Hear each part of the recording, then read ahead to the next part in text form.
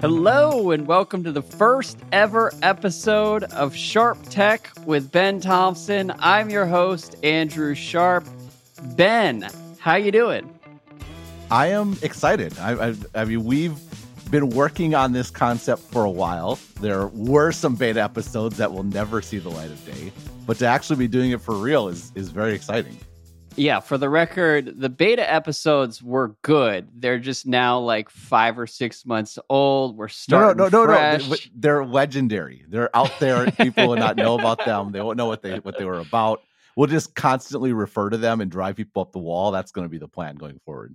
Exactly. Well, now we have a logo, we have a name. It's all so much more official. So this is our maiden voyage with Sharp Tech. Very exciting stuff. You're back in Taiwan now, and I'm ready to get rolling. I'd say we should christen the podcast somehow, but not really sure how we would do. My only reference for christening is China Caddyshack. Christened it for us. China christened it for us by sending a missile over my head. There you go. Last night, That's so we're all good exactly to what go. it was.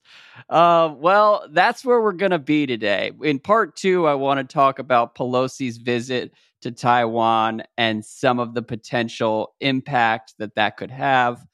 But with part 1, I want to talk about microchips. And we'll start by framing the conversation with an excerpt from CNBC this week.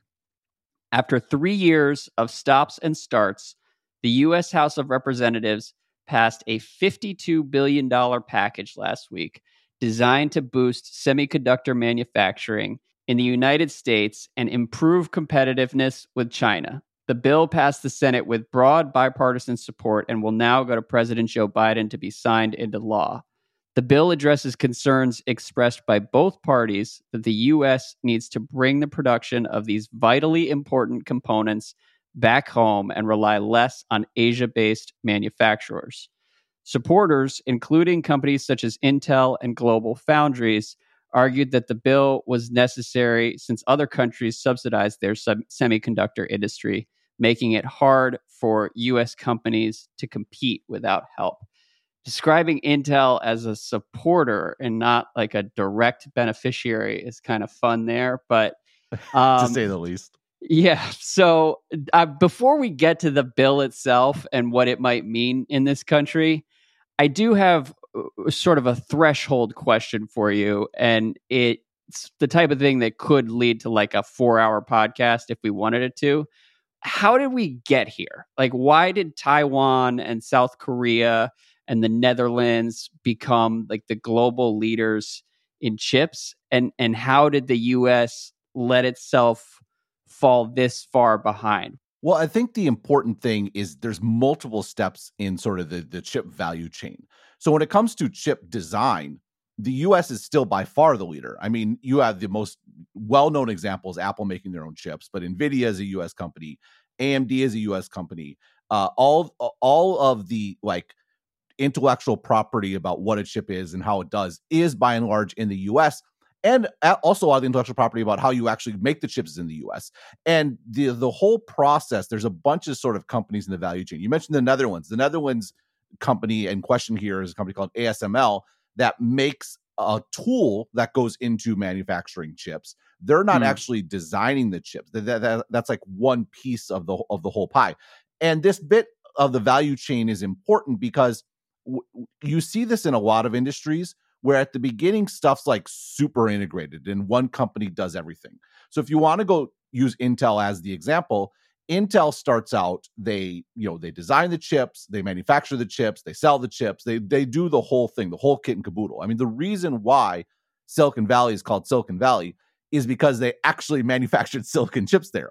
And the chip industry is the foundation of tech. And the fact it ended up in California is this crazy weird accident of history where a guy named William Shockley, who invented the transistor, his mom was like sick, and so he wanted to build a company around this, and he was from Palo Alto, Mountain View, I think. So he goes back to Silicon Valley, brings some people with him from Bell Labs. He used to work at Bell Labs in New Jersey.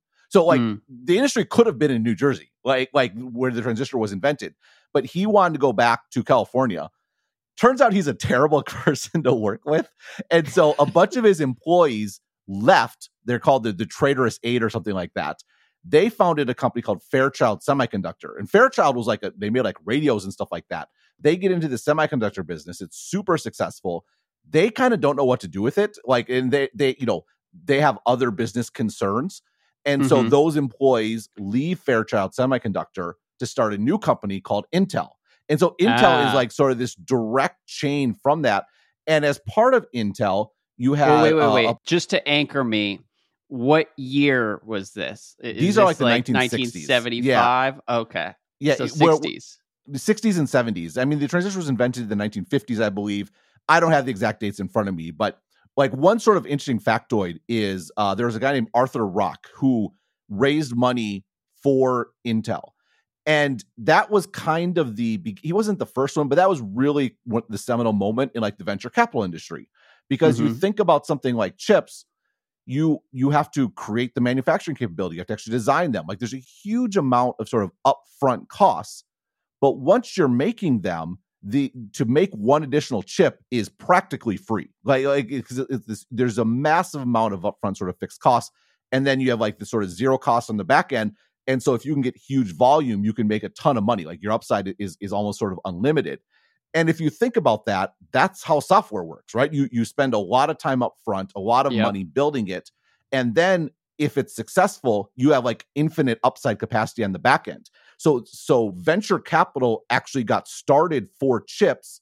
And because the chip sort of fundamental economics are similar to software, it sort of transitioned naturally to software.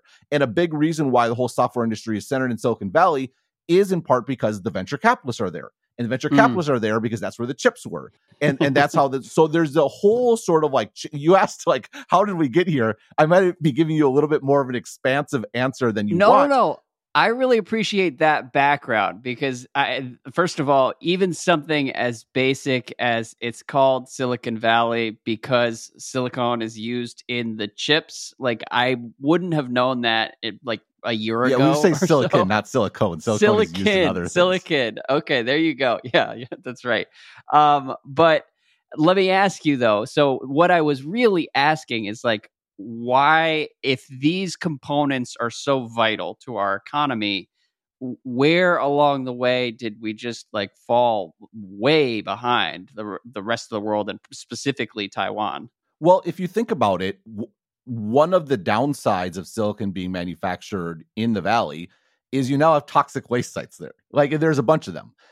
And, it's a dirty, nasty sort of business to actually make this sort of stuff. And so what happened was you started to get a lot of the production shifted elsewhere. And Intel was definitely a leader in this regard. And they have fabs in Oregon, they have fabs in Arizona, they have fabs in Israel, they have fabs in Ireland, they have fabs in China. And so it's sort of, they have a huge packaging sort of thing in Malaysia.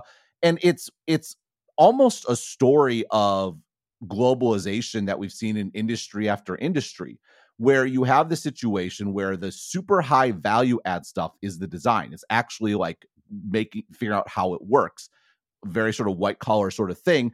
And the actual production it's manufacturing, and manufacturing, it has been going abroad for decades. And there's lots of factors that go into that. One underappreciated thing is currency. Like one of the prices of having the reserve currency in the world is your exports are going to be challenged, relatively speaking, and so it's going to be cheaper to do abroad. There's labor issues like in having can be cheaper abroad. There's environmental issues like these can be dirty sort of outcomes in plants, particularly in the earlier years.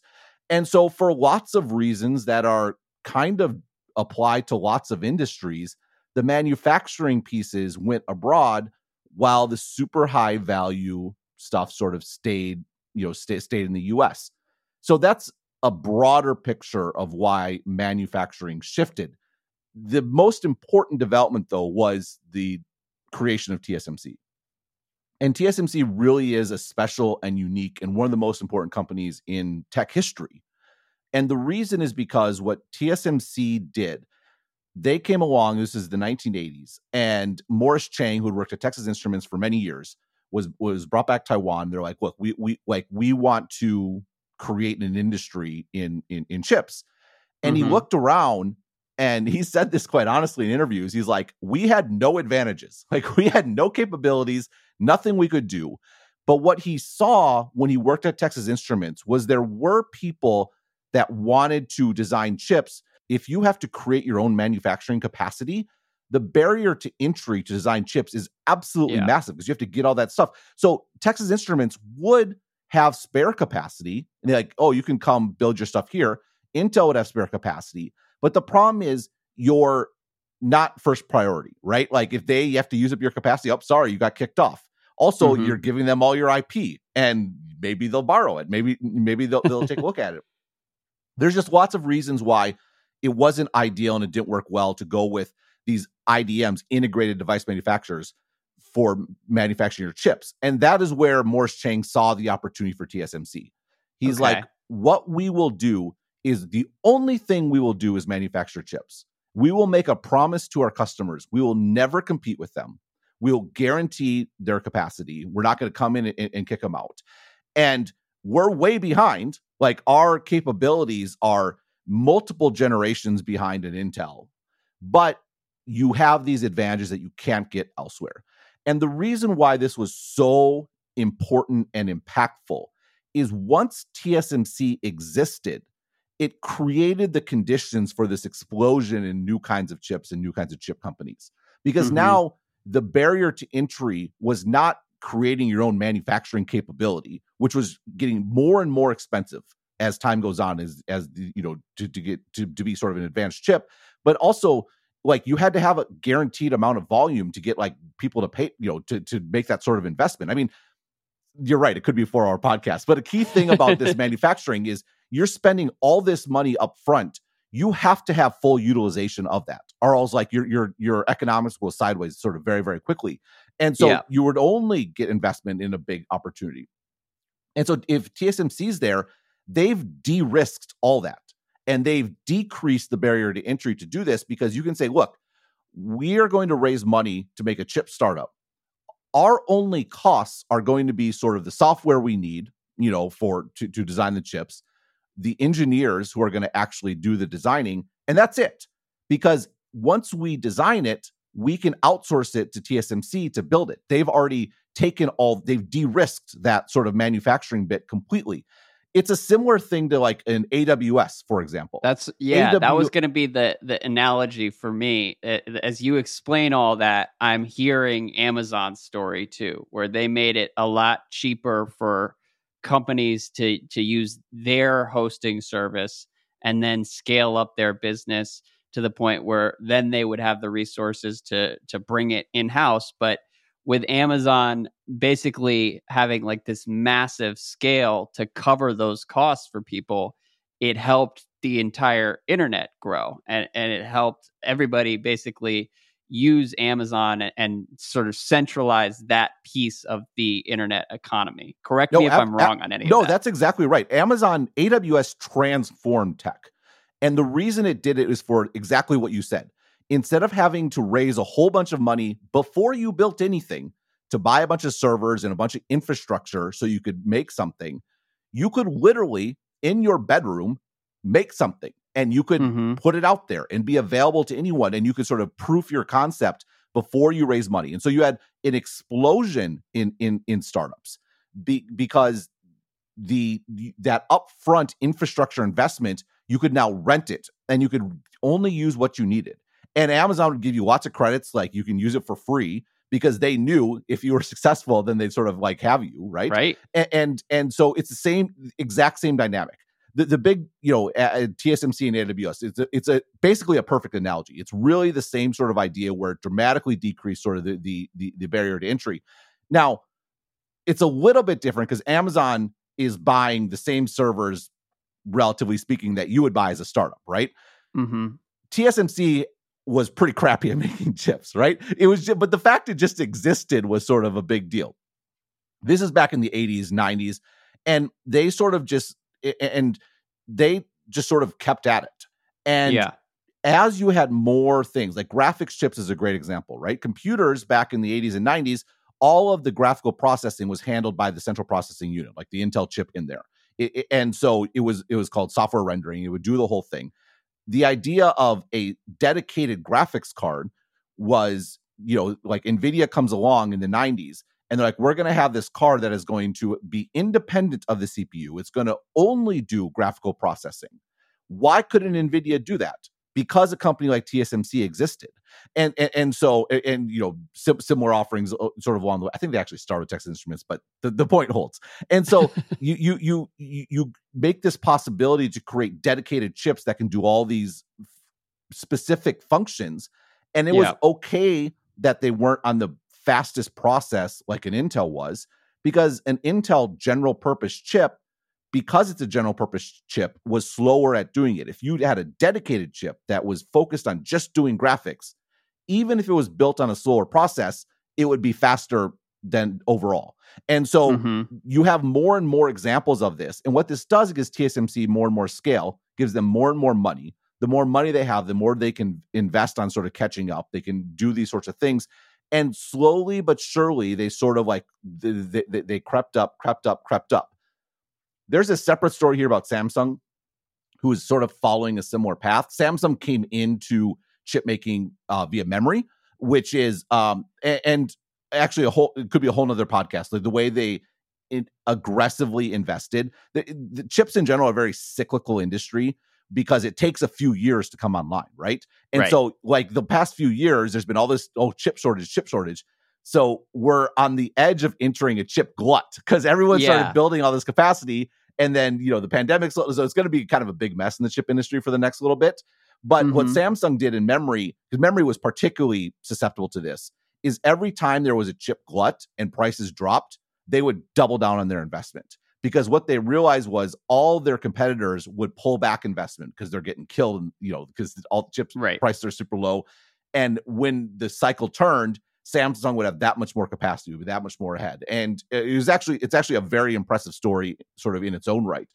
Anyhow, this might be too much detail, but what happened with TSMC? So, let me just add one thing. I have a question for anybody who isn't following this that closely or hasn't been over the last few years and doesn't really know the story of TSMC.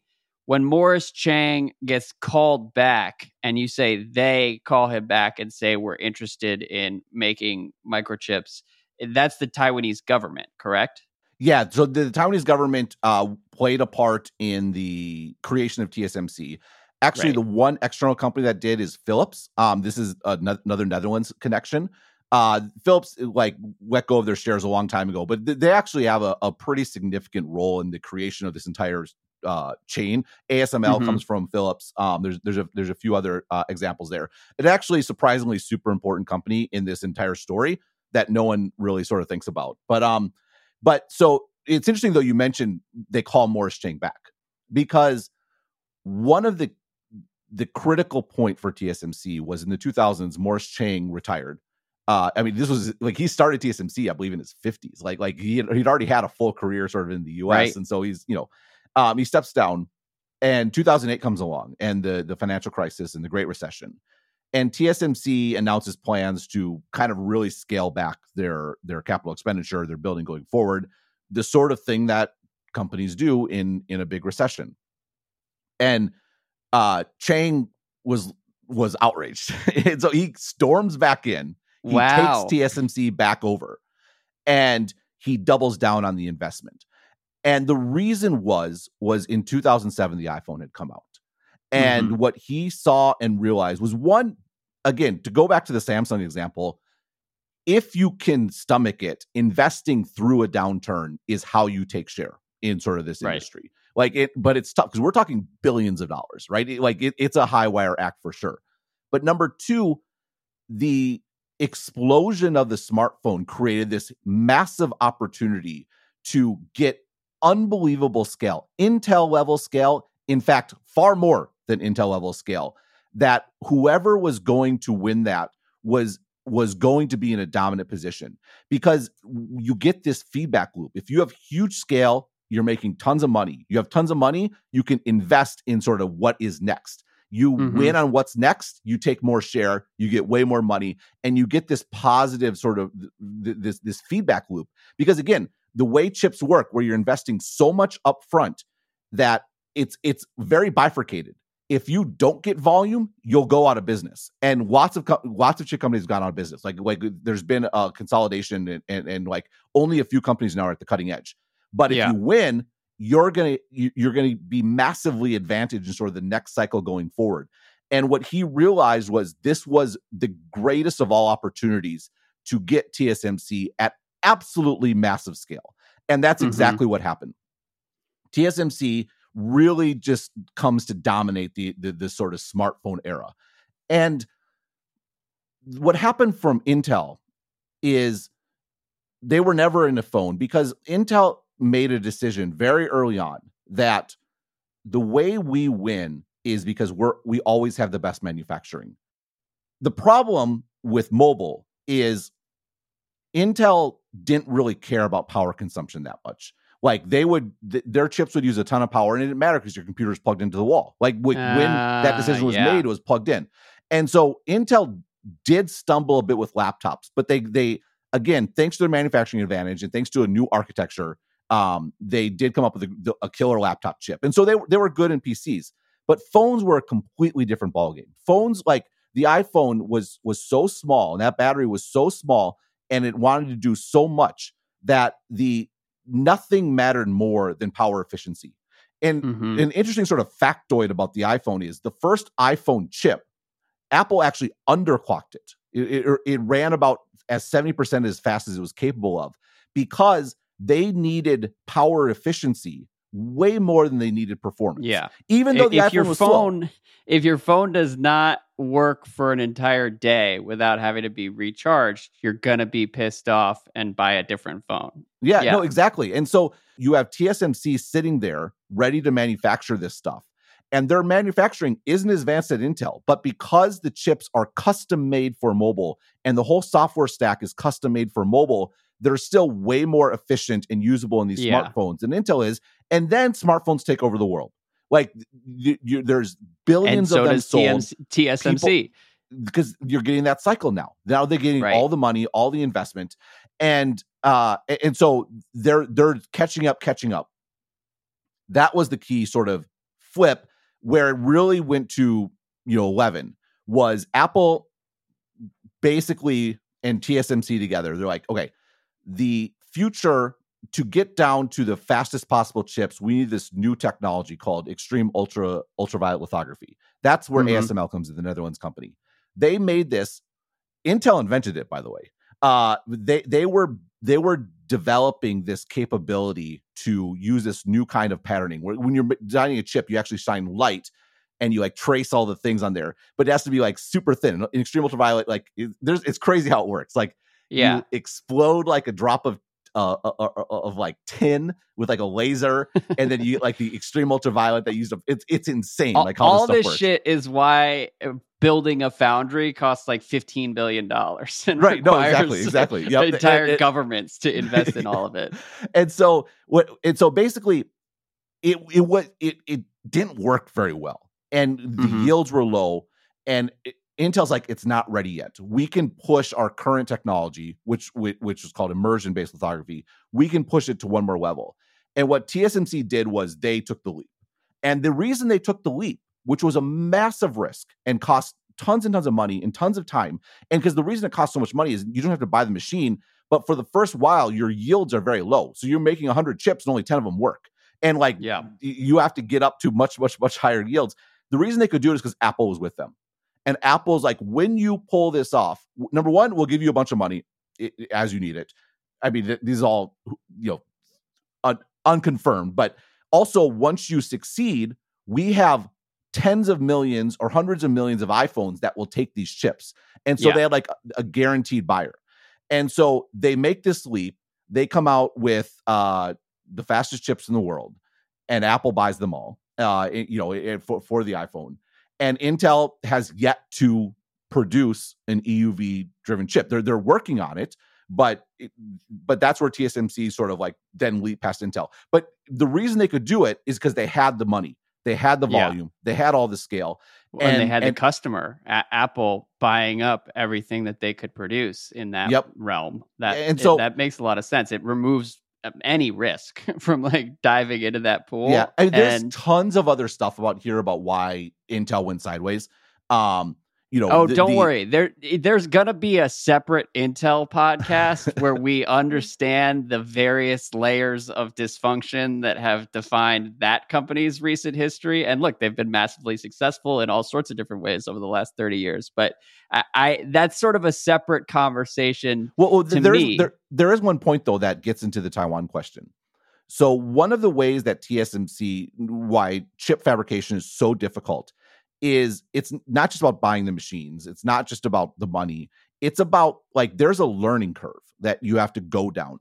And there's a sort of collective knowledge that makes this possible, where all the different people that work on this, they just figure stuff out. Like you can't leap from 28 nanometers to 5 nanometers. You have to go from 28 to 14 because you figure out how to make 14. You have to go from 14 to 10 because you figure out how to make 10. You have to go from 10 to 7, 7 to 5. Like there's so much what's the word I'm looking for? Like knowledge that you gain that you can't write down. It's just stuff you know how to do. And this is an organizational thing. There's no one person that knows all this sort of stuff. And so the way TSMC pulls this off is they are completely centralized in Taiwan. And so all of these people that know how to do this stuff are here. And so when they build a new chip, they're all around. They can figure out how to get it to work. The way Intel did it was Intel would get it working once, I think in Oregon. And then they would replicate that foundry down to every single piece of equipment, exactly where it is, exactly how it's done in other places in the world. And so that's how Intel could be spread around the world. But one thing that's interesting is it made Intel pretty rigid because that's how their sort of model worked. Whereas the TSMC model was a little bit more flexible because the rigidity was that it had to all be in Taiwan. And so like where the rigidity is applied in the process was different between the two companies. And it turned out, particularly when you're making the leap to EUV, the Taiwan model was better. And it's also better for if you have lots of companies coming in with different designs, you need to slightly change things for every different customer. Like the whole sort of foundry mentality, you want to have super flexibility, which means you need rigidity somewhere in the system. And that rigidity is it's all in Taiwan. And so this gets at some of the geopolitical issues, which is as we shifted to this world where having this dedicated foundry model was the better way because that's how you could get the scale necessary to make these sort of investments to push forward on things like EUV. The company that had the best structure and approach to do that was TSMC. A critical part of what makes TSMC work is it's all in one place. All their engineers are all together and they sort of figure this sort of stuff out. And all that would be fine and well. Like the way the natural state of the world. It would be great. It just so happens that they're situated like, I don't know, 100 miles from a international superpower that's been fairly hostile recently. I mean, there were fighter jets flying over there last night. It's kind of a dicey situation right now. Well, and that's the thing, right? And this is the big challenge, which is the natural state of affairs is that TSMC is just basically dominant as far as advanced chip making goes, because you have all these feedback loops that are making them not just better today, but much better. Right. The knowledge to sort of compounds in the future over the years. Not just knowledge, but also the money and the market, like all these sort of things sort of compound. And so the question is, the geopolitical question, which is China has designs on Taiwan, and it's not recently. Like they've had designs on Taiwan for as long as the CPC has been, the Chinese Communist Party has been in power. And that's like what happens if Taiwan's destroyed. Like the U.S. loses that sort of capability. The West in general, the whole world, and China does as well. By the way, and so there's this crazy thing where TSMC is in the riskiest place possible, and at the same time, TSMC is arguably the single biggest reason why there will not be a war, because the entire world is just too dependent on this one company that no one could afford it. Certainly for right now, that's exactly right. Because, knock on wood, who knows? But at the same time, you look at the damage that China would incur. They would take a even bigger hit than the United States if TSMC goes away. And that may sort of save us from having to investigate what I don't know. I don't China, know about United that specifically, States. because one of the reasons why, like Huawei, for example, was cut off from TSMC, and that actually made me very nervous at the time because it's decreasing China's dependence on TSMC. I mean, the U.S. is very dependent on TSMC. Every smartphone chip is made. NVIDIA, Apple, AMD, all these companies have a single point of failure, which is TSMC. Now, Intel is making moves to get in the game, the foundry game, where you can give them your design and they'll manufacture it. That is hard to do. It's hard to do for lots of reasons, not just because of the money involved and all those sorts of things. But Intel culturally has always been, we do everything, right? And we tell you how it's going to be, and we're going to make the fastest chip, and you're going to take it and like it. And this idea that you're going to be super flexible and work with partners and let them make decisions, and you're going to accommodate them. It's just very foreign to the way Intel operates, right? Well, no, I appreciate all of that history, because what I wanted to have is something of like a resource that we can return to and direct listeners to, just so that they sort of have some sort of grounding in all of this, because it's going to continue to be one of the biggest issues in the world, and certainly in tech. And when you look at the US side of things, first of all, my favorite revelation of this podcast was Morris Chang coming out of retirement like Jordan after baseball and storming back to say, basically, listen, we are not going to miss the mobile opportunity. Let's double down here. That's phenomenal. But back in the spring, Morris Chang was interviewed by the Brookings Institute, and he said this. We think that the recent effort of the U.S. to increase onshore manufacturing of semiconductors, right now you're talking about spending only tens of billions of dollars of money, of subsidy. Well, it's not going to be enough. I think it will be a very expensive exercise in futility. The U.S. will increase onshore manufacturing of semiconductors somewhat, but all of that will be very high cost increase, high unit cost. It will be non-competitive in the world market when you compete with factories like TSMC. So do you agree with that assessment? Like, are we ultimately looking at sort of a doomed experiment here? And if so, are there other reasons that the CHIPS Act makes sense to you? Yeah, I do agree. I mean, just to put it in context, the CHIPS Act is what, $50 billion, something along those lines? Mm-hmm. The 3 nanometer fab that TSMC is ramping up for production is costing $20 billion. One fab. And so $50 billion is like TSMC is spending $40 billion on capital expenditures this year. And so $50 billion spread across a number of companies is a drop in the bucket without question. It really is. And moreover, to Chang's point, like TSMC tried building a foundry in the U.S. previously. It still operates. It's in Oregon or Washington. It's in the Columbia River there. Oregon, yeah. Yeah, and it's one of those things where they keep running it because once you've built it, like you spent all the money up front. But they never got it to be very profitable, relatively speaking, in part just because like the labor costs were higher. The work culture in the U.S. is different than the Taiwanese work culture, I think is one way to put it. Like just lots of reasons why it never was really competitive. And the reason why Intel could get away with manufacturing in the U.S. is because that was the only place to get Intel chips. Like Intel charged a lot and their chips were really expensive, but they got away with it because they were the best processing chips, right? And so they could absorb higher unit costs along the way. When you're competing, the idea of being a foundry, of making chips that other people make, is you're giving up the differentiation of it being your own design. Like you're just competing. You're a commodity provider. Like, so do you want to manufacture TSMC or do you want to manufacture Intel? Well, TSMC comes back and says, well, that's going to cost you $30 a chip, or for something cheap, it's going to be 50 cents a chip, whatever it might be. Intel's going to be like, well, that's going to be $40 a chip. And they're probably making lower margins than TSMC is, in part because it's such a scale play. There is the whole cost issue. There's all these sorts of things going into it. And this gets to the point I made earlier that all things proceeding naturally, it's folly in many respects to even try to compete with TSMC right now.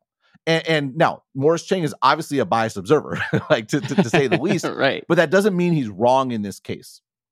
Yeah, well, and I look at that. It is very important context because a lot of people in DC, where I am, hear the CHIPS Act is being passed and get very rah about just bringing all of this on shore.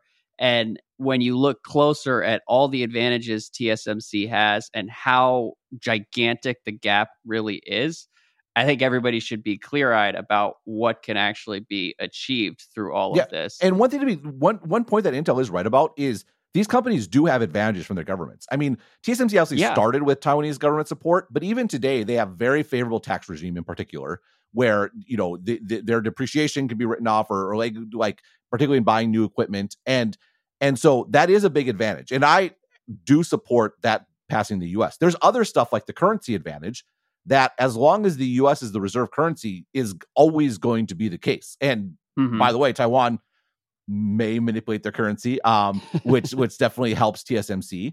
And so there are real advantages that they're getting. But it's key to note that if TSMC at this point had zero advantages, zero tax advantages, zero currency advantages, zero subsidies, whatever it might be, they would still be in a dominant position because of all the other factors that we're talking about. So it mattered at one point. It doesn't really matter today. Why do it anyway? Well, because of China and Taiwan. Like, that's really the reason to do this, which is China is also investing heavily in their chip industry. Their leading foundry is a company called SMIC, and they're pretty advanced. Like, they've poached a lot of TSMC engineers with very attractive packages. Like they're producing 14 nanometer at scale. They now have a 7 nanometer chip out in the market. That's probably about as far as they can get because they're banned from buying ASML's EUV machines, which again, ASML is the only company in the world that's figured this out. And why can the US ban it? Because it's like a ton of it's US IP. Like that, and so that's what happens there. But that's still pretty good. And so the worry is what happens if TSMC is taken off the board, right? Like China has SMIC. They have some sort of capacity there. SMIC is, they're going to keep investing. They're going to get better. The U.S. has what? Like right now, we have Global Foundries. Right. Global Foundries stopped at 14 nanometers. Like they gave up on going down because it was just too expensive. And there's still a huge market in these like slower chips, for things like cars, and like not everything needs to be the most cutting edge sort of processes. But the U.S. doesn't have sort of equivalent capacity here, and so and this is why it's so hard. It's an insurance policy. We need to have sort of our own capacity independent of TSMC. But the real question is, it costs so much money, and if there's no real motivation for a company like Apple or Qualcomm or a AMD to partner with Intel, then like, how do you actually get them up to speed in a way that that makes this viable? Like less dire. Well, if the insurance policy is never asked for, right?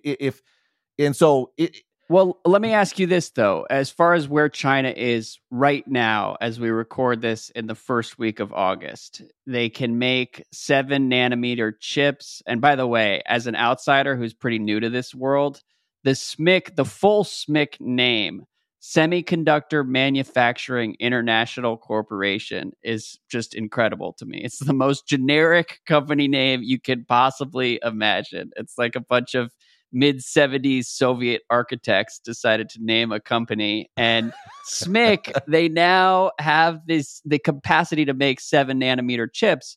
But to be clear, China would still be screwed if they couldn't buy the smaller chips from TSMC. Is that right? Like they're not in a position where their capacity is so robust that they wouldn't feel the hit. Like we still have. Yeah, it's complicated. It's hard to say. I mean, like Huawei was definitely hit hard by being cut off from TSMC.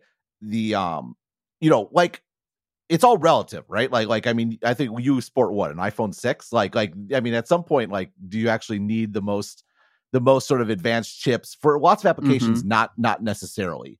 That said, how much capacity SMIC has is an open question. There's lots of other pieces that go, like there's a whole value chain here. Like there's to actually create you don't need not just like the ASML machines or the older machines also made by Nikon and Canon, but also you need like etching machine. Like there's Lam Research makes this sort of thing. There like you need like these you have to need the actual silicon manufacturing itself. Like there's all these sort of steps that go into it that China does not necessarily have the capability of doing today. And it's going to be very hard. It's very hard to develop. And China actually faces a similar challenge because if you can just buy the stuff from people that are already doing it well, why would you why buy it from the new kid on the block, as it were, right? Like SMIC is doing well, but SMIC's buying all their equipment from US companies or Japanese companies or German companies or whatever it might be. And the actual like Chinese companies that can make those other pieces are lacking. And so China is definitely very exposed on this front.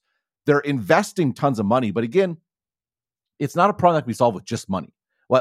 There's a learning curve. Like China's a bit like a weightlifter that only works on their arms, never works on their legs, because China came up in this free market, open trade, free trade sort of environment. And at every sort of choice, they sort of gravitated towards more labor intensive industries because that was their big advantage. And today, labor in China is actually pretty expensive, but there's so much infrastructure around this that it's still the best place to go, right? There's no other place in the world you can make iPhones at the scale Apple makes them other than China. But what happened was you had all the other countries in the world. Well, we can't compete with China on these labor industries, so we're going to invest in these super capital intensive, IP intensive industries. So we're going to focus on making camera lenses or camera sensors or chips or whatever it might be. And it all worked because China would buy that stuff abroad. All these other multinational companies would send the labor intensive to China to get made. And it all sort of worked together. There's a system, but you had this end game where it's kind of well documented that Western companies have lost a lot of labor intensive manufacturing, but China never really developed the super IP capital intensive manufacturing either because they've been able to buy it the whole way.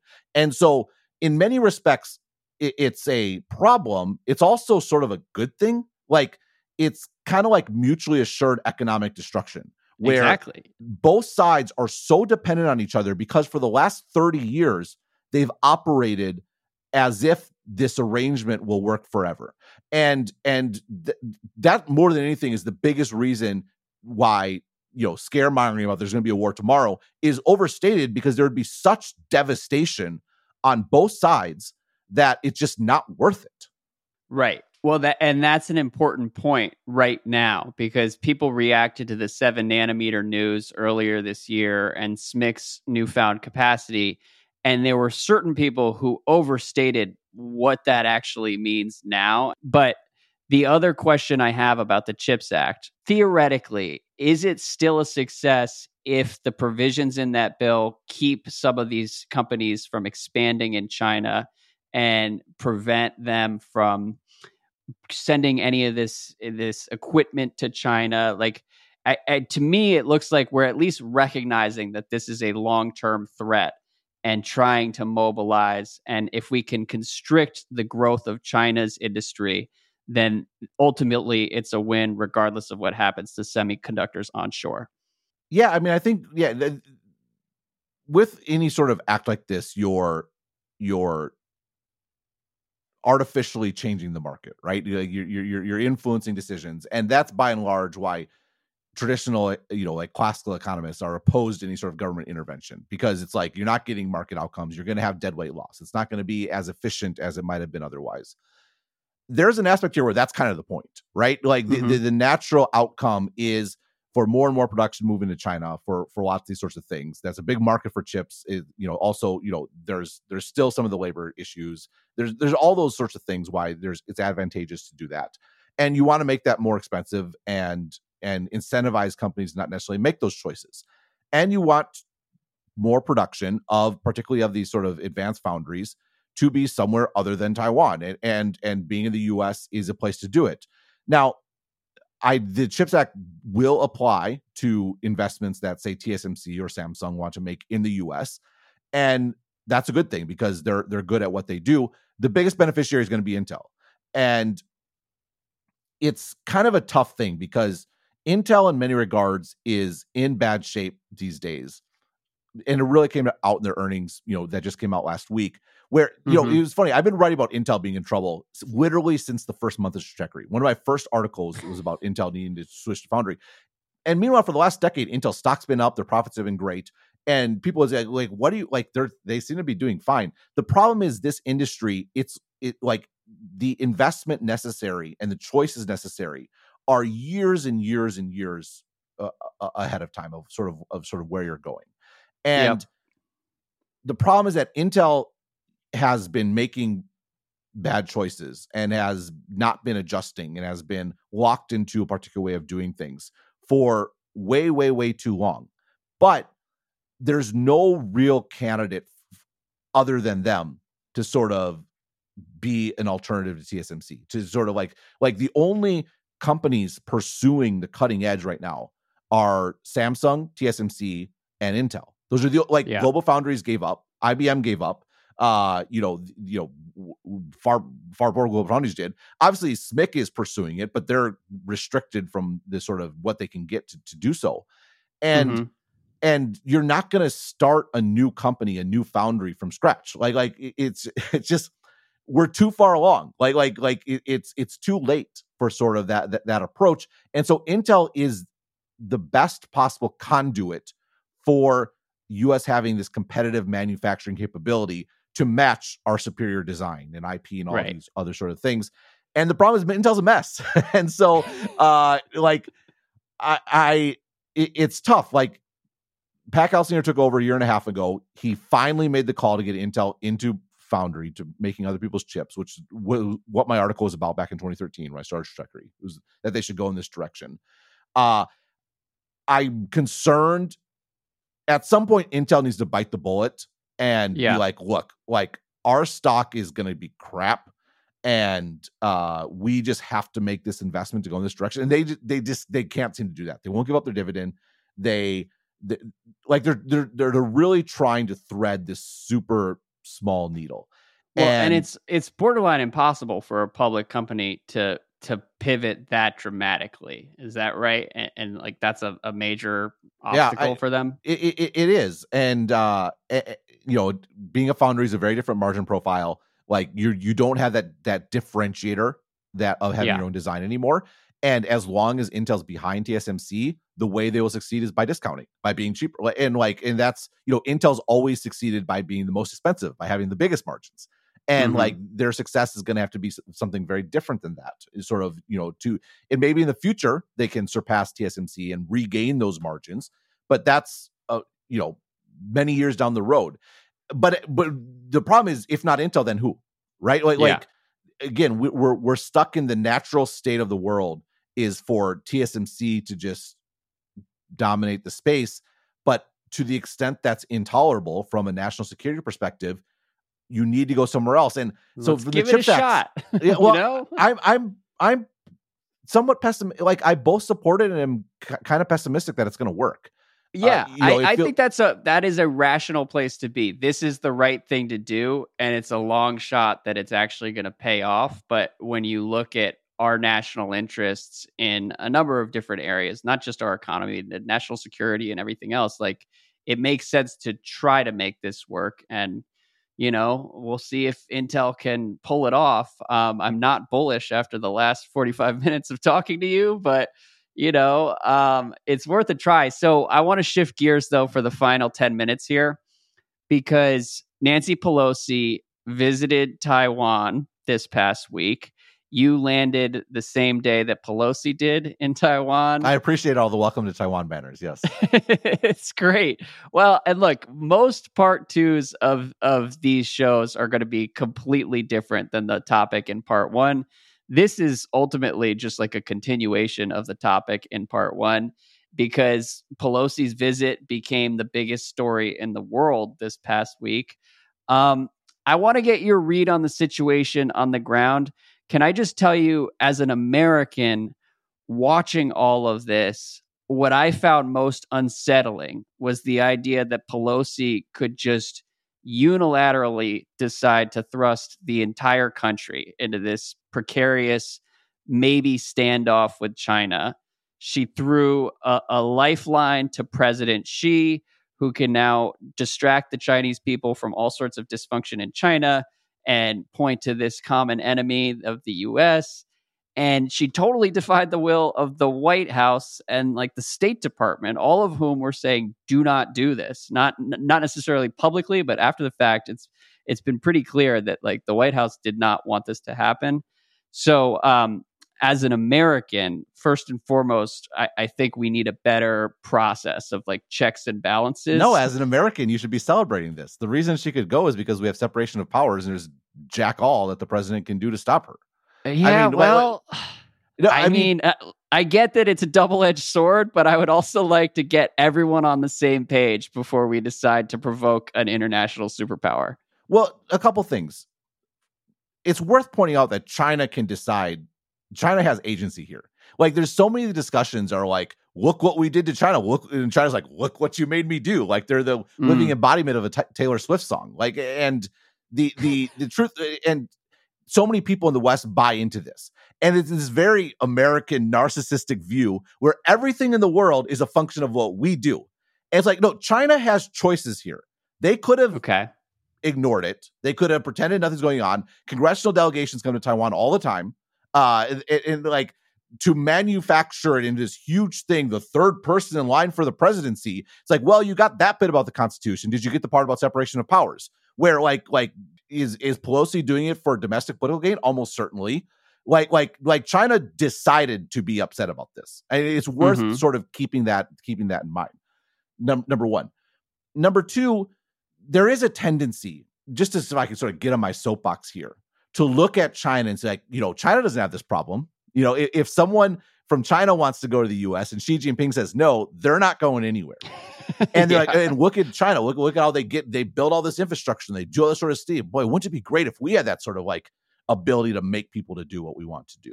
You see this with stuff on the internet, right? It's like, what if we could actually like remove all the bad stuff from the internet, get rid of all the misinformation, all, you know, like then everything would be great. And it's a false promise, one, because that's never going to happen. Number two, it's this assumption that we know it all, and that if only we could get our way and tell the stupid people what to do, everything would be fine.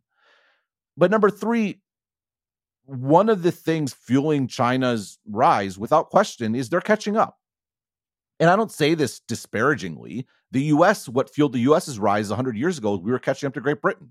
And like you have like the IP debates. We stole all kinds of IP from the UK, right? Like that, we built our entire, you know, industry. I mean, look, we stole the entire rule of law from the British system. Yeah, no, exactly, right? So and they still cite the common law, right? So I don't begrudge China that at all. But there is the question of, once you're on the cutting edge, how do you actually drive growth? How do you actually innovate? How do you actually create new things? And part of the brilliance of the U.S. system as a whole, and which I think a lot of us should be a lot more aware of and vocal of and defend, is that all the messiness is integral to and inseparable from new ideas, innovation, new creation, new things. And so I'm going to push back on you a little bit, which is, sure, it'd be great if we could Washington DC all on the same page.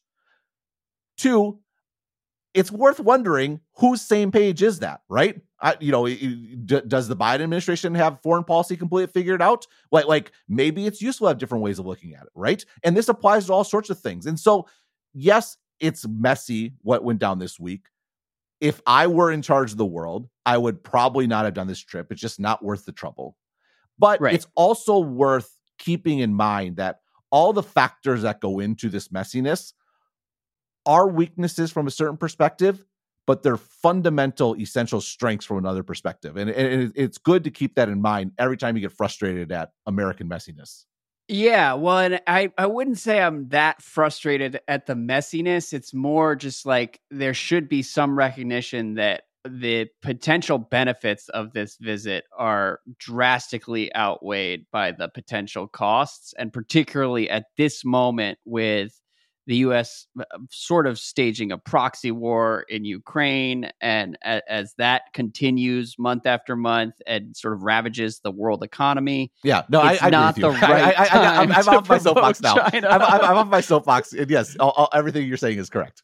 Okay, so what's the mood been in Taiwan? Because on the one hand, I'm sure the U.S. support is reassuring. On the other, it feels like the past week or two have sort of escalated tensions and took the dynamics to a more tenuous place, maybe just for the short term. I'm not really sure. But what do you sense when you're on the ground there?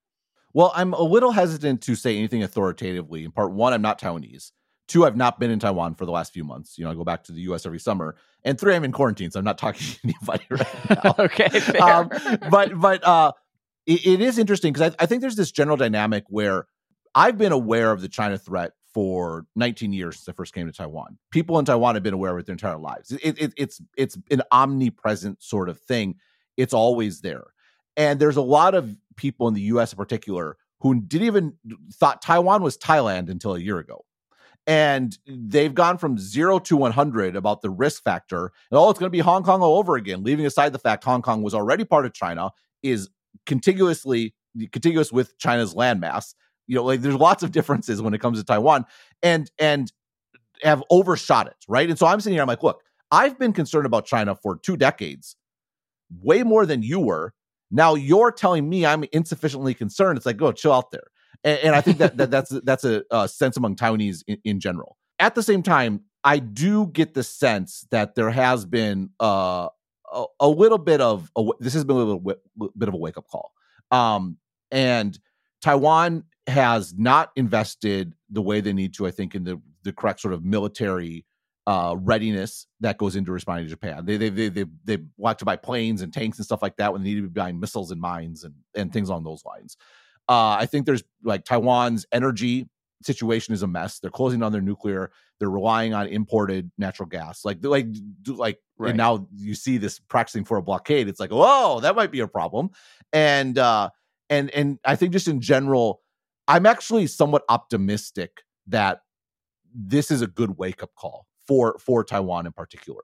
The threat is real. And yes, you've been saying that. You've known it's real. But have your actions actually reflected the reality of the situation? I would argue they haven't. And so to the extent people are like, look, we really have to take this seriously, I think that this may end up being a good thing for Taiwan, even if having missiles flying overhead and, Chinese ships outside the ports is not the ideal place to be. Yeah, well, and I could see how keeping the threat out of sight, out of mind, and being in not necessarily denial, but just not really letting it anchor your decision making for 20 years would make sense. But China is just in such a weird place that in the same way that a weakened animal becomes even more dangerous, it sort of seems like that might be happening here. But for now, it's and then you have Xi, who's centralizing power. I think is a brilliant internal political operator, but lots of his other decisions don't seem to be very great. And so the fact that he's still committed to zero COVID 2.5 years later, maybe it's unfair, but it makes me question his relationship to reality in a way that's unsettling as I envision what he wants for China and where he might take China. Yeah, and then just sort of go back to my soapbox rant, the complete inability of anyone to sort of challenge that or push back on it. You end up with some sort of, feedback loop. And the question is how long is that feedback loop? Ideally, sort of the ideal democratic outcome is the feedback loop is the next election. when you have sort of an authoritarian, who doesn't broke any sort of dissent, and there's heavy incentives to sort of please him because that's how you sort of move forward. And so you're going to overdo things and overreact to things. The feedback loop is usually some sort of unmitigated disaster. Right. And an unmitigated disaster is exactly what any sort of conflict about Taiwan would be. And it's Xi first and foremost that is the biggest reason to worry that it could go sideways. Yep. Well, time will tell. Future Sharp Tech episodes are not going to have quite as much intense geopolitical speculation. Hopefully we'll keep things light on our next show, but I enjoyed talking through all this with you. I'm glad you're safe and sound in Taiwan, and I look forward to coming back next time. Sounds good. I'll talk to you soon.